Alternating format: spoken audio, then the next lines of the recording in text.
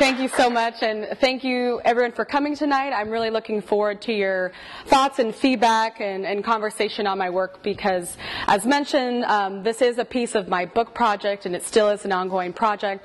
So I'm going to keep my talking tonight to a minimum. I'm going to talk for about 30 minutes and then looking forward to the discussion at the end, the Q&A.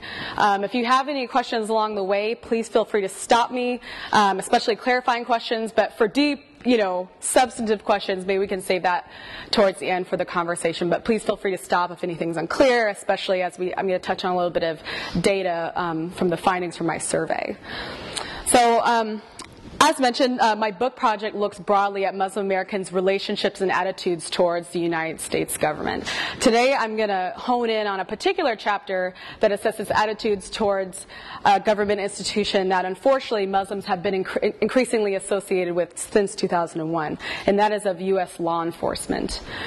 It probably goes without saying that the events of 9/11 significantly changed the lives of all Americans, but arguably Muslim Americans have seen the most dramatic social change and scrutiny from since 2001, particularly from law enforcement.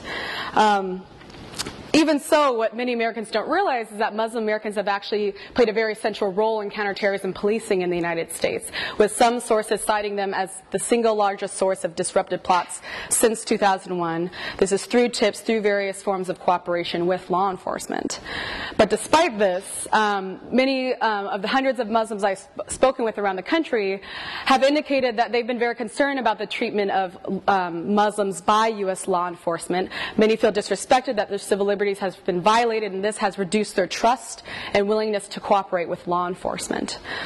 In my many conversations, a variety of policies and various topics seem to come up, but most commonly what's been mentioned recently is the unprecedented collaboration between the NYPD and the CIA. In this secret program with no government oversight, the NYPD investigated hundreds of mosques and student organizations and infiltrated dozens of these. They were able to label entire mosques as terrorist organizations, which opened up anyone who attended prayer or was affiliated with a mosque open to investigation and surveillance. They even sent undercover officers into minority neighborhoods to map out areas of interest, record conversations. This right here on the left is one page in a much longer report that was leaked by the Associated Press in 2013. This lays out Egyptian areas of interest in Brooklyn. These are cafes and restaurants and places where people hung out. Again, and these reports were not based on any criminal activity, but merely based on ethnic and religious affiliation. The NYPD even crossed the border into New Jersey and did similar mapping there. Again, this is one page in a much longer report. This is a Nigerian family's home. The notes on the report say that they occasionally hosted Jummah prayer, but in the New Jersey case, there was actually absolutely no evidence of criminal wrongdoing. And as you can imagine, this was an extremely controversial program once it was uncovered. It not only upset members of the Muslim American community, but outraged several civil liberty advocates. The day prior to this report being leaked in the press, the Obama administration's then chief counterterrorism advisor, John Brennan, was sent up to New York and New Jersey to do some damage control, basically with the Muslim constituents up there that had been actively cooperating with the government and with law enforcement and building community relations. I was able to go with John Brennan up to this meeting, which gave me a great glimpse inside to some of the conversations being held in that particular community and some of the concerns that have been brought up in relation to this case. As you can imagine, there's a lot of questions. How long has this been going on? How much did the president know? What else is going on that we don't know that you haven't told us? The African-American imam who was hosting the meeting in New Jersey, he likened the treatment of Muslims to that of African-Americans, particularly in the 1960s, with the surveillance and the secrecy and the treatment of Muslims as something other than full-class citizens. Another civil rights attorney who was there, she emphasized that the violating of Muslim civil liberties communicated to the American public that Muslims were indeed criminals and worthy of suspicion, and that the government was sort of promoting this kind of narrative. So despite John Brennan's efforts that day, many individuals in that room went on to sue the United States government for this particular program. Some went back into their communities and asked individuals to no longer go to law enforcement if they had concerns about terrorism, and some asked individuals who were currently cooperating with law enforcement to consider no longer doing so. But even so, as I mentioned, I spoke with hundreds of Muslims around the country, and the Muslim American community is by no means monolithic. In fact, several individuals I spoke with about this program and similar ones sort of said, well, hey, this is kind of a necessary evil in the post 9/11 environment. There are terrorists, there are bad guys, and we need to come to some extreme measures to stop this extreme threat. One woman told me, while there's the occasional corruption, I don't think law enforcement conspires against any particular group. Another woman in a conversation about the FBI said, while I respect what the FBI is doing, it's responsible for keeping our country safe, I can trust them to do what is right most of the time. So given that there is this wide diversity of views and underlying sense of trust in law enforcement when considering the same case, this led me to ask, what is shaping and framing Muslim Americans' viewpoint towards law enforcement in the United States? And so, to begin to answer this question, as I mentioned, I did extensive in-depth interviewing. I spoke with hundreds of Muslims around the United States, sat in on various roundtables similar to the ones with John Brennan and other high-level government officials who have Muslim American constituents. But more commonly, I sat down with imams, community leaders, to sort of discuss these issues and flesh them out. But to make sure I was getting a truly representative glimpse of the Muslim American community, I ran a nationwide survey of Muslim Americans that asked a variety of questions on politics, on legal issues, security issues. But today I'm going to focus on a particular between subject survey experiment that allows me to assess different beliefs about law enforcement when they're dealing with Muslim suspects versus when they're dealing with non-Muslim suspects. And I'll get into that in just a moment. But just to give you a preview of what I find, first I find that it's very significant that the majority of Muslims in the United States were born abroad. I'm finding that individuals are bringing with them conceptions and beliefs about government and governance with them from their home countries to the United States. Specifically, I'm finding that individuals coming from corrupt, unfair, poorly governed societies tend to come to the United States expecting essentially corrupt and unfair governance. They have lower expectations for how fairly government behaves, whereas individuals coming from less corrupt societies have higher expectations and believe law enforcement will tend to behave more fairly. However, by the time individuals have naturalized, these home country effects tend to fade as individuals have new experiences and essentially update their beliefs. But I find, unfortunately, that as people update and are having new experiences, they're updating in a negative way. That is, those who are more familiar with the U.S. system, with the U.S. government, have the most negative attitudes towards law enforcement. And in particular, those who are born and raised in the United States are the most cynical about how law enforcement will behave, particularly towards Muslim Americans. So I'll talk about this all in just a moment. I'm going to very, very briefly try to touch on some of the literature, what we know about beliefs about fairness and law enforcement. A very long line of literature discusses this concept called procedural justice that essentially argues our overall judgments of government and law enforcement is based not so much on the outcome we receive, but the process through which government comes to various outcomes. So the classic example of this is, imagine you're being pulled over for a speeding ticket. The literature argues that your overall judgment of the police officer in that case will be based not on whether you receive a ticket or not, but whether your interaction with the officer was perceived as fair, conducted with objectivity and respect. This is all fine and well, but of course we know that individuals tend to interpret identical events very differently depending on their backgrounds and past experiences.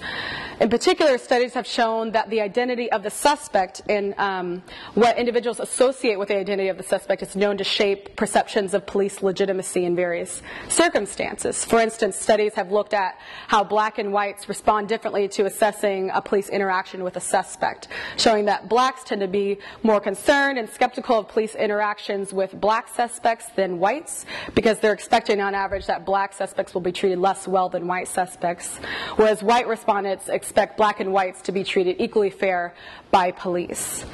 Now, these differences aren't thought to come out of nowhere, but again are thought to be based on past experiences, whether direct experiences or the experience of one's loved ones or the experiences of those with whom individuals closely identify.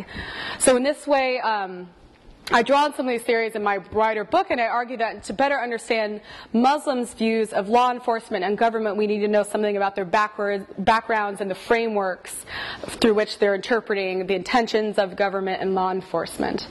In particular, here I'm going to talk about some observable background features that the literature tells us should matter for attitudes towards the government. In particular, we can imagine that individuals who are born and raised in the United States, come up in American schools with American friends, they're going to have different conceptions of government and American values and expectations than are individuals who are born abroad. And of course, the Muslim American community is very diverse. Individuals are thought to come from over 70 different countries. And depending on the type of country individuals came from, we should expect that their conceptions of government might be different. And then finally, the Muslim American community is the most racially diverse religious group in the United States. And we know that race has very significant implications for a variety of political and social outcomes in the United States. So I take this into account in this particular study as well.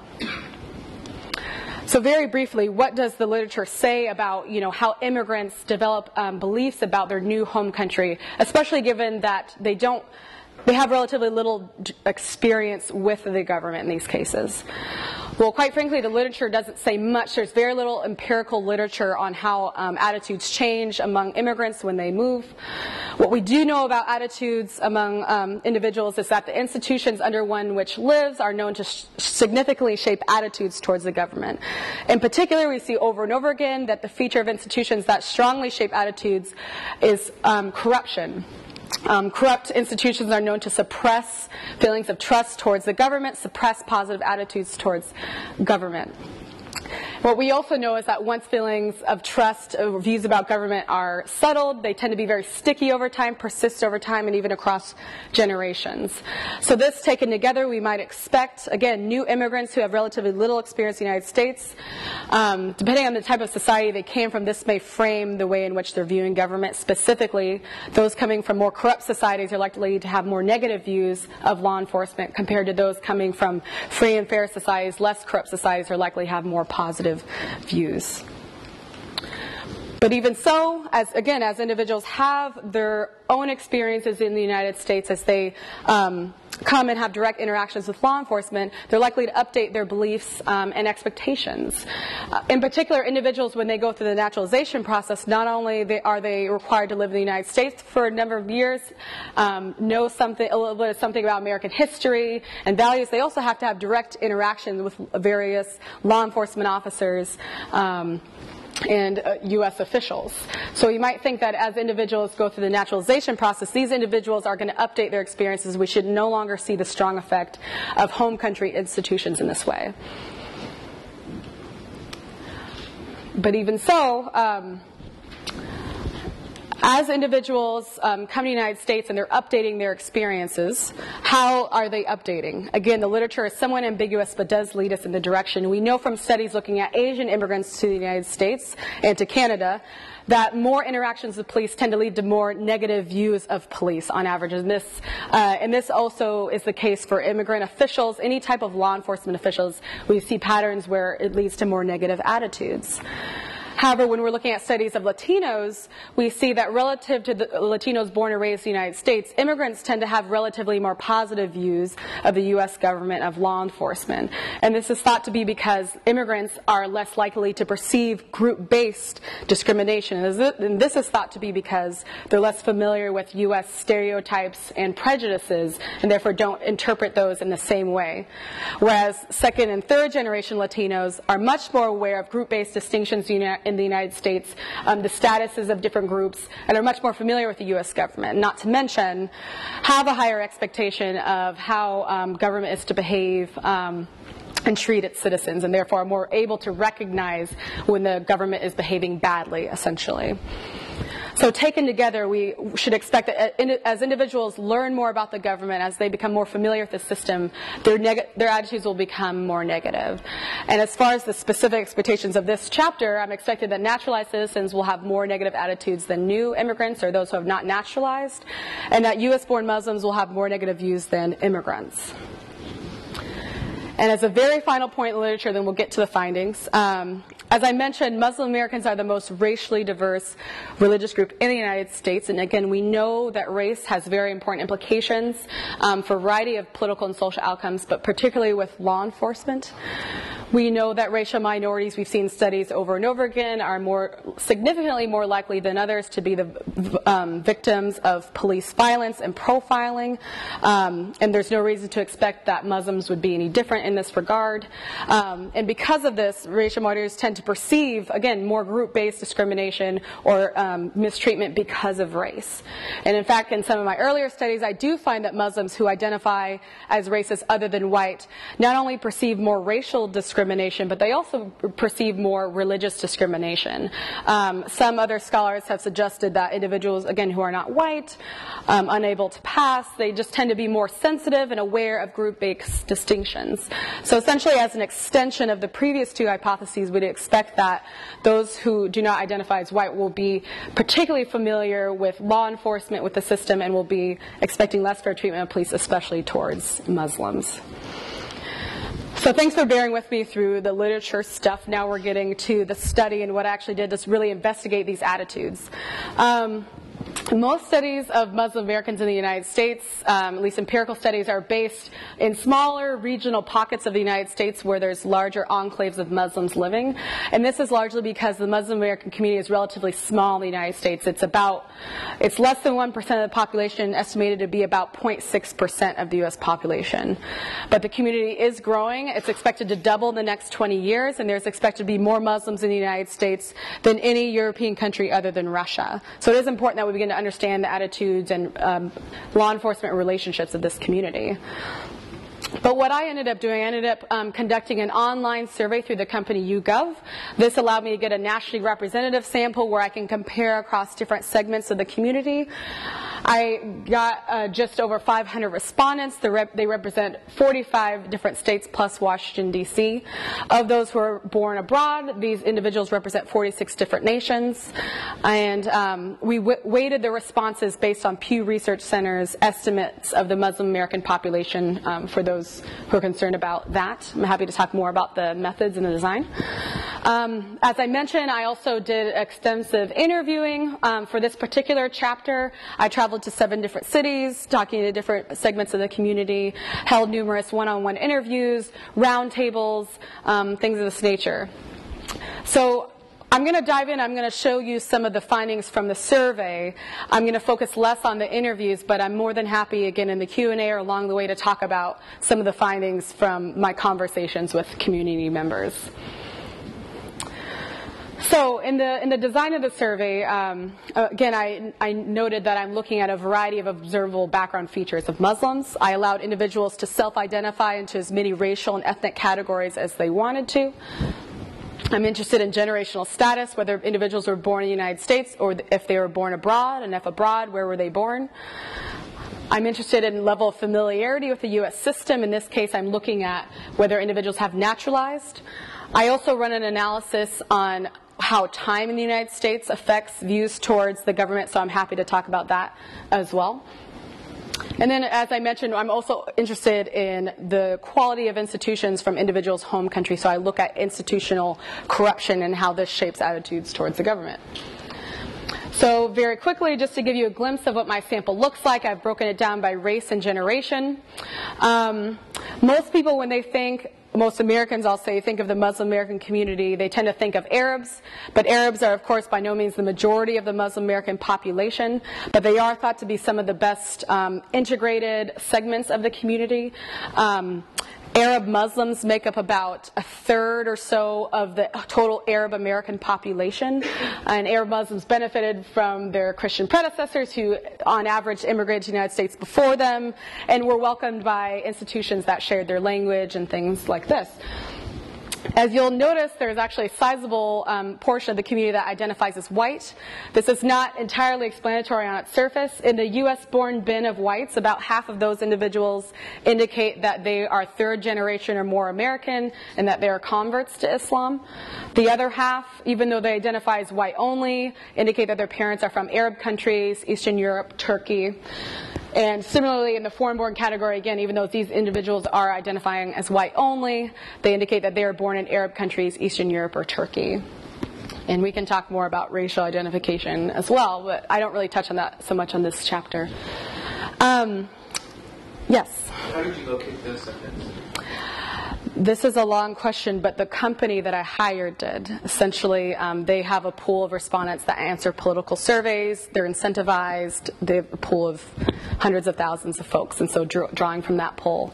And so individuals who are in the poll have already self-identified as Muslim and a variety of other, political indicators, socioeconomic. So the nice thing about that design is that individuals didn't know they were being surveyed because they're Muslim. Basically, it just was set up like a normal political survey with no indication of why they were asked to take it.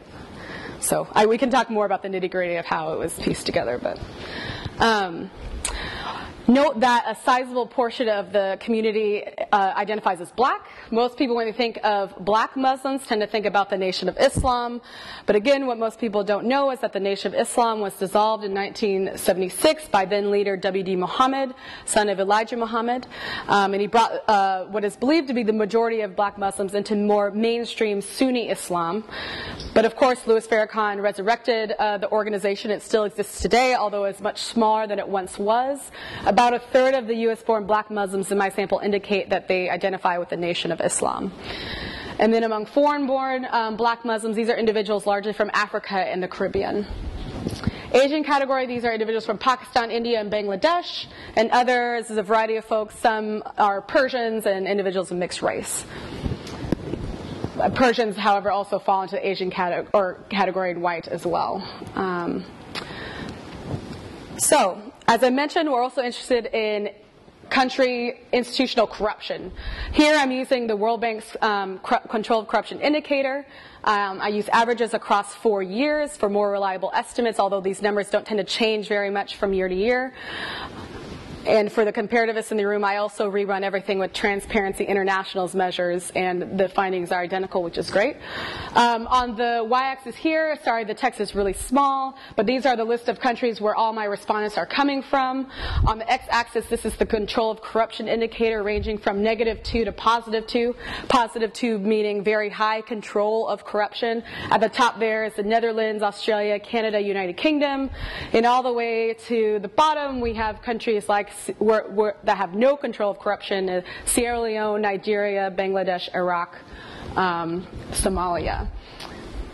Just to give you an idea where folks are coming from, this is just a density plot. This is telling us that the majority of my respondents are coming from more corrupt countries on average versus coming from Western Europe and countries like that, just to get a glimpse. So now jumping to the main experiment of interest, basically, again, I wanted to get underlying sense of how fairly individuals believe police treat citizens. And in this case, I want to sort of limit what individuals are considering, and I want to manipulate the identity of the suspect. So here, again, in this series of political questions, individuals run into this question. The police have received an anonymous tip that a 23-year-old American citizen, a man without a criminal record, is planning to commit a major crime. The only thing I manipulate, again, about the identity is presumably whether the individual is a Muslim, Umar Saeed, or a non-Muslim, Jake Lewis. And so how randomized surveys work is that half the respondents get the Umar treatment and the other half get the Jake treatment. Again, this is randomly distributed. And but no one gets both, just to be clear. After they read this, then they answer the question, generally speaking, do you think U.S. law enforcement will treat a person like this fairly? And individuals answer on a 7-point scale from completely agree to completely disagree. So this question about fairness here is going to be the main variable of interest that I'm going to be looking how individuals respond to this differently. And so very quickly, I'm going to show you 2 sets of analyses, so please bear with me. And again, please feel free to ask questions if anything's unclear. Again, the outcome variable of interest is feelings of police fairness.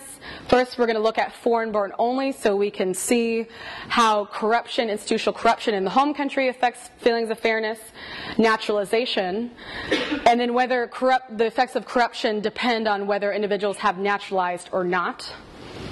The second set of analyses will look at the combined sample, foreign-born and U.S.-born together, and we can look across generational and racial differences here. And all these analyses are results from OLS regressions with standard controls, age, income, education, and gender, with robust standard errors.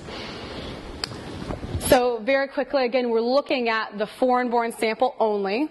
Recall that we expect that corruption will suppress positive feelings towards government, so we're expecting essentially a negative coefficient, meaning, again, the effect of corruption is negative on feelings of fairness.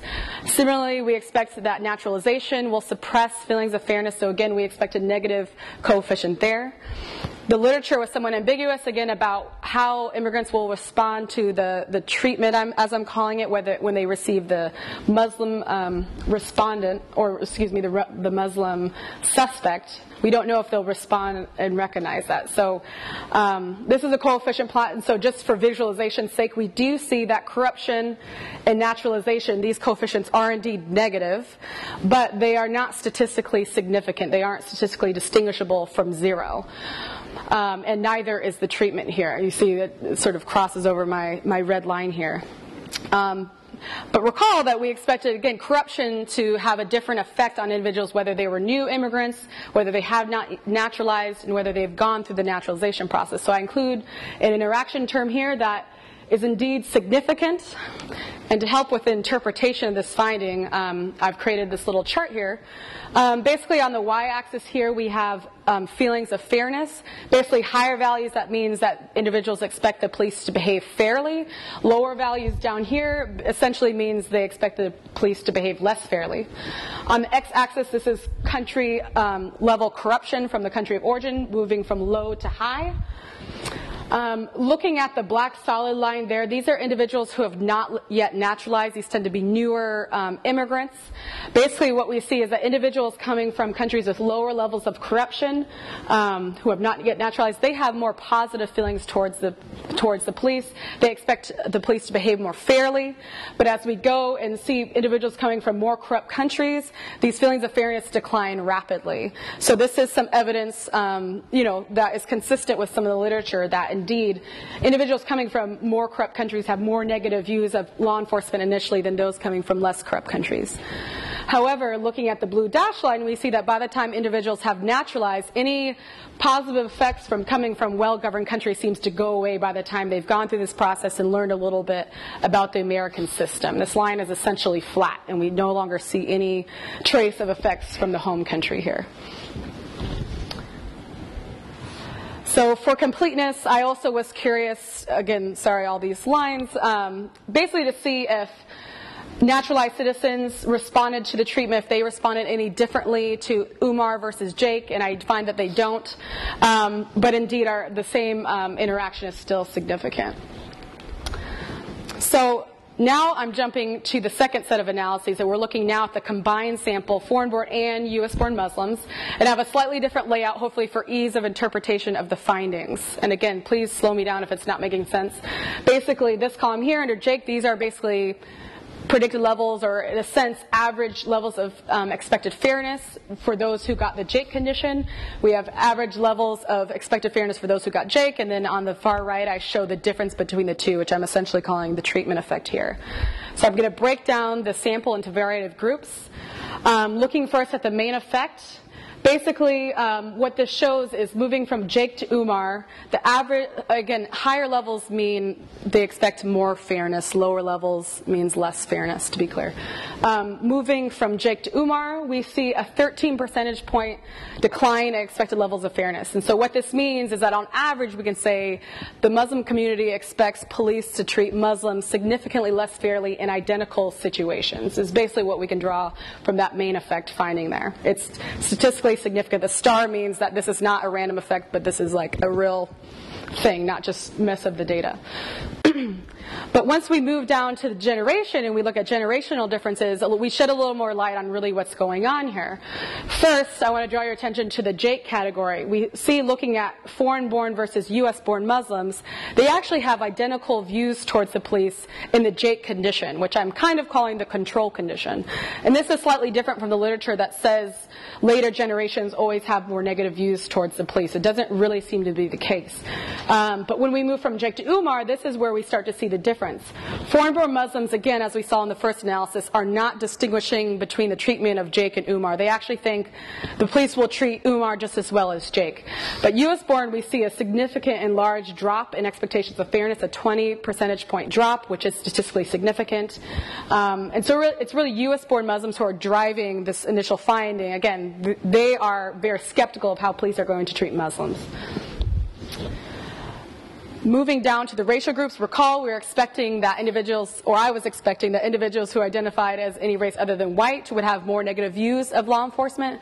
This is not really the case. First, looking at the Jake condition, we see, again, individuals sort of have the same average levels of expected fairness.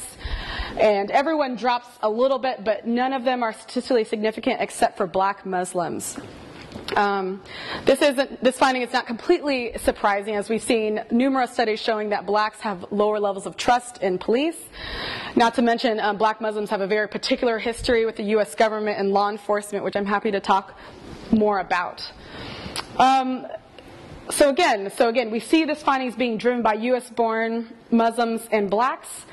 However, recall that a sizable portion of the U.S.-born population is black. So to make sure that blacks are not driving the U.S. finding, I assess race by generation. We have to be a little careful because the bins get a little bit small here, but at least tell us a little bit about what's going on here. So again, here I've broken down racial groups by generation. First, looking at Arabs, we see actually the same pattern. We see that foreign-born Muslims, we don't see significant movement in their expectations of police, but when we move down to U.S.-born, we see a significant and large drop, 25 percentage point drop in levels of trust. So this is consistent. Moving down to blacks, again, we see the same pattern, a significant drop among the U.S.-born black Muslims, but not the foreign, we don't see any movement. With white, we see a similar pattern, again, a drop among the U.S.-born, although this one just barely misses statistical significance. The only group that didn't really go with this pattern is that of Asians, and this is actually a puzzle of mine. There's been a few areas in the data where Asians don't really behave in the way that I expect them to, I'll say. But I'll be interested in your insight into why this is the case. I do know from other studies within political science that Asians tend to be less sensitive to group-based discrimination or less willing to criticize the government, but I don't know if this is what's really going on here. And just for context, I also ran this exact same experiment with a group of Latinos in the United States as well as non-Latino, non-Muslim population for comparison as a baseline if anyone's interested. But okay, I've tortured you enough with statistics, and basically, just as a review, again, we do see that Muslims are picking up a sense of systematic mistreatment of Muslims by law enforcement in the United States, but we find that it's really those who are born and raised in the United States who are really concerned about the difference between the treatment between Muslims and non-Muslims. Whereas we find that foreign-born Muslims aren't picking up the same distinction. Foreign-born Muslims, however, very interestingly, we can trace some of their initial feelings about government to the levels of corruption in their countries of origin. However, these effects fade by the time individuals have naturalized. And there's a variety of scholarly implications. Oh, yes? Were you differentiating between, are they viewing the treatment of them as, is it clear if Umar is, is it race or religion? Because it seems like, especially last year, and there's just so many different variables that it can be used. Yes. Nope, that's a really good question. And I guess I could jump to that. I don't know if I should jump to that now, because actually it's a really good question. I've been thinking a lot about that. So I'm going to wrap up and then remind me right when I'm done, and I'll. Umar is especially such an African American name versus like Ahmed right now. Like it's, right. It's a specific.